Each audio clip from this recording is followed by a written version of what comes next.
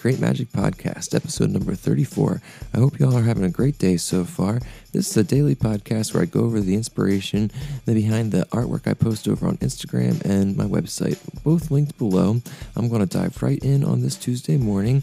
Today we have a green monster friend drinking some coffee while talking to a little fairy friend with a cool little dagger. It says, "Boredom is inspiration before action."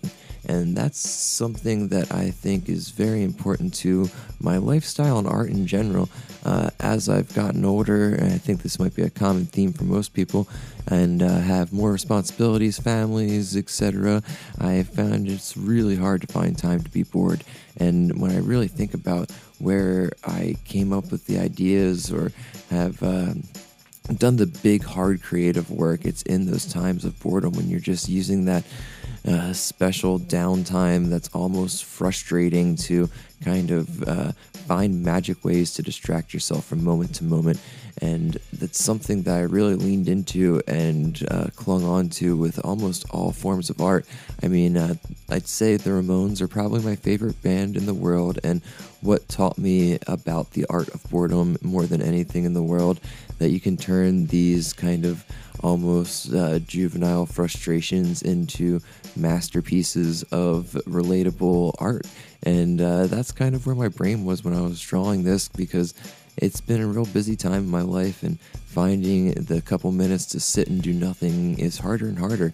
I mean, I'm very lucky, and I don't want to sound ungrateful for everything that I have going on. I have a wonderful creative career and the most beautiful family that I could ever have hoped for, and it's all wonderful busyness, but sometimes it's good to force boredom into there somewhere. And I really think that it's a goal I'm going to start setting for myself on a more regular basis, because that's where the kind of creative magic lives, I feel like, is in between frustration and sitting with yourself and doing nothing. And it's the not technical hard work. I mean, everybody knows it's a lot of sitting down at the table and honing skills, and craft is a whole other discussion in itself. But I think what really can impact an artist's overall creative longevity is that ability to just sit with boredom and find some real inspiration in there. So that's kind of everything I got for today.